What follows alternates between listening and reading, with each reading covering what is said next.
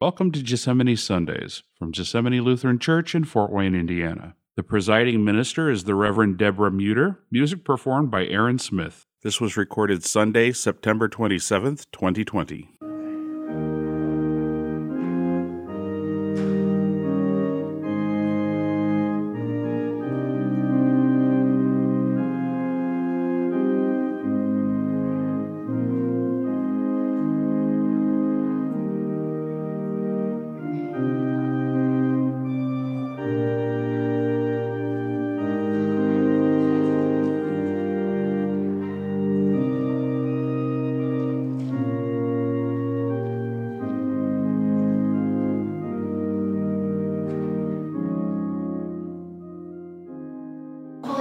According to St. Matthew, the 21st chapter.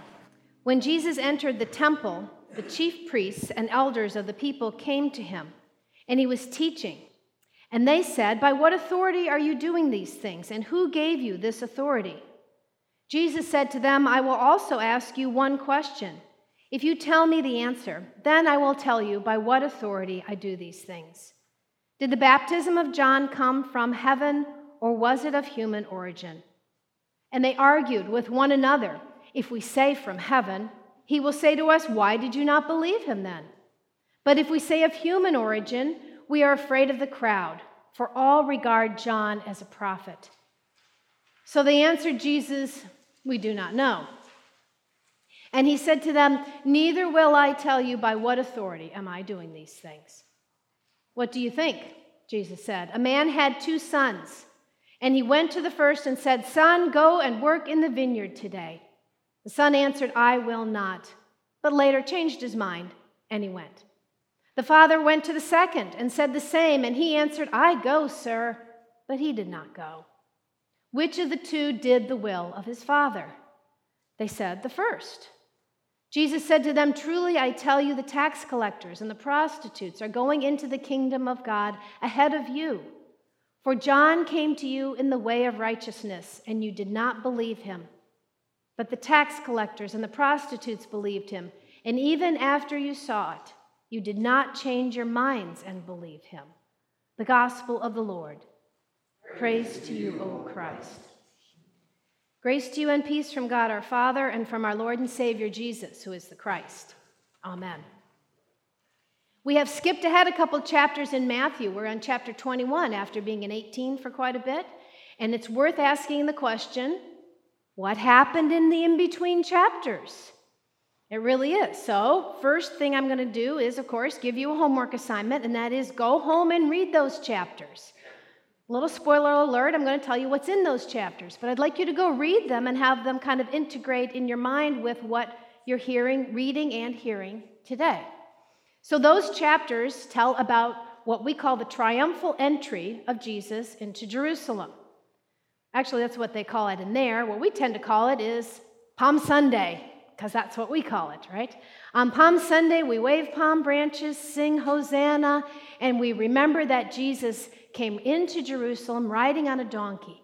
And people, the crowds of people were thrilled, so ecstatic to have Jesus, that they greeted him as some wonderful king, even though he probably looked a lot more like a peasant sitting on a donkey instead of a king on a high horse, right? And they were so ecstatic that they took off their outer cloaks and they pulled branches and leaves down from the trees and put them down on the ground so that the donkey that Jesus rode on wouldn't even have to dirty its feet on the paths of their city. They were so excited about Jesus coming in. Now, always on Palm Sunday, we remember that Palm Sunday comes one Sunday, and before the week is even over, on Good Friday, many of the same crowds of people would have been yelling, "Crucify him, crucify him." And then, of course, in a couple more days, on Easter Sunday, we're celebrating again with, as I talked about with the girls, with white, the resurrection, the glory and brightness of the resurrection. So not all of that story is in there. I've gotten ahead of myself. Just the triumphal entry. What else did Jesus do after he got into Jerusalem? Something he's known pretty well for. Losing his cool. Right? Turning those tables over. The money changers. Not just because they were selling things in the temple, because they were unfairly selling things. They were taking advantage of people who were coming to worship God and overcharging them and making it just this terrible place. And it made him angry. They turned the tables over. So he's come in, the people have praised him, he's turned over the tables and totally upset the whole situation, so that once he's in there and gets settled in, he comes into the temple, as he is allowed to do as a Jewish man, and he runs into some people for whom the temple itself is truly their home turf. The chief priests and the elders. Now, these are not Pharisees and Sadducees. Pharisees and Sadducees have their place also, but the chief priests and the elders, they are truly the elite. They are the creme de la creme of the people. They have risen to the top by way of birth. They were born into the right families, very handy for them. And Rome has given them the authority to watch over all the other Jewish people and make sure that they stay in line. So actually, it is a huge responsibility to make sure that people do what they're supposed to do and not break the laws of Rome, because if they start breaking the laws of Rome, people will die. The Romans had no qualms about killing people, obviously, as we'll find out, as we have found out with Jesus' crucifixion, if they're making trouble somehow. So these people are in charge, and Jesus has disrupted the apple cart, as we say. He's made things uncomfortable, and they're worried about what he's going to do, and so they're going to ask him, very much like this, right? What authority do you have to do what you're doing? Authority was very important in their culture. It is with ours too. What kind of credentials do you have? Are you authorized authority to do what you want to do? What you're here to do. On Wednesday nights when we have at the table, every once in a while, someone comes in to see how things are in the kitchen. And where are they from? The health department. And we always go, oh, the health department's here. And we always pass. I say we loosely. I'm not the one during the work. But they have authority to say, you have done things properly. Things are clean. Things are the right temperature, right? And at the end of the night, we have a report that says, good job, fortunately. It has always said, good job. They have the authority to see about what we do in there. Right? And you all have authority over certain things in your own lives and with other people. Some of you might be what's called a POA, a power of attorney for someone else. Or you may have given POA to someone else. You know that they're going to have the responsibility and authority when you cannot take care of yourself. We all have some sort of authority, and even more, we all have some sort of authority over us. And these guys really did have the rightful authority. Jesus, of course, is going to point out that they don't use it well. They say to Jesus, so what authority do you have? We know that Jesus had the authority, all caps. God himself. God, his Father, God, he was God himself. We knew that. Jesus knew that. But Jesus decided to work it out with them a little bit and said, okay, I'll tell you. I'll answer. This is a common thing at that time. I'll answer your question if you answer mine. My question is then, you answer my question, which is about John the Baptist. Basically, why didn't you believe John the Baptist? Was he from heaven? Was he sent from God? Or was he of earthly origin, just on his own? And the people, the elite, chief priests and elders, were in a pinch because they knew they couldn't get that one right. You say a 50-50 chance, they weren't even willing to take that. They knew if they said John the Baptist was of God's origin, of heaven, that would be pointed out, well, why didn't you believe him then? Why did you let happen to him what happened? And if they said that he was of human origin, the crowds would riot because the crowds, just as they loved Jesus, had loved John the Baptist and followed him. So the question doesn't get answered, and they go to Jesus and say, we don't know. They knew. They knew an answer, but they didn't want to say it. And all of this is to lead up to a question, a parable that leads us to ask of ourselves, do I trust in God? If I asked any of you, do you trust in God?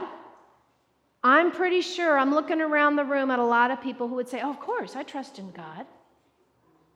But when we go to put it in a little particular situation in our lives, we sometimes feel like we've got to take care of it, or somebody else has got to take care of it, and we forget to leave it in God's hands. Do you trust in God? Now, what does this parable have to do with that? Let's just think through it once.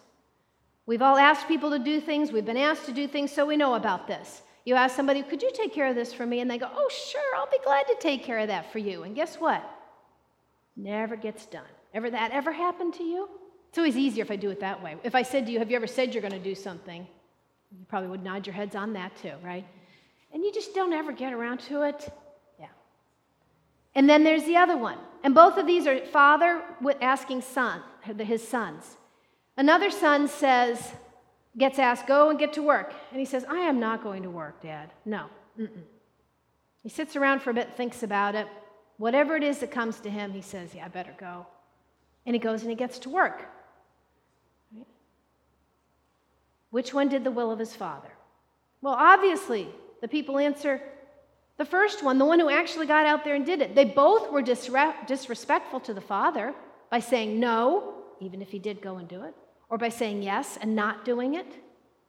Neither one of them trusted the Father, and we don't trust God to make sure things are taken care of and that we are doing what we're supposed to do, even when we don't want to do it. Here's an important part of this gospel reading. As you can see, I've kind of walked you through the whole thing, and here we are in the last few verses. Jesus says, he's telling this to the elite to say, here you have said, yes, we're going to do God's will, but you've missed it. You're not doing it. Nobody likes to hear that. The hard part for us today is to try and open our eyes and our minds and our ears and our hearts as much as we can and say, okay, God, I'm trying to say yes to you. Because I'm going to guess if you're here this morning, you're pretty much trying to say yes to God. You made that much effort, or somebody elbowed you enough that you made that effort and you got here. Good for you. Opening up to say, God, where am I not doing what you call me to do? The real way to do it, obviously, is say, yes, God, I'll help and I'll do what I can, and then doing it. We never do it perfectly. Like I said, as we get towards the end of this, what Jesus says to those elite is, he picks the worst possible people, the tax collectors, the prostitutes, right? We might say, put in anybody else who you think is bad, whatever group or type of person or even individual person. They're going to go into the kingdom of heaven ahead of you. Doesn't say they're going and you're not. Make sure you notice that.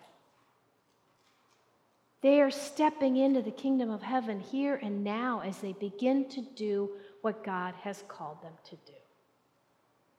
You and I get to step into the kingdom of heaven here and now as we do what God has called us to do. As we follow the one who died for us, that's the rest of this story, right? Died on the cross, brought us eternal life, promises that he's going to take care of everything. We can trust him even enough to do what he calls us to do. Amen.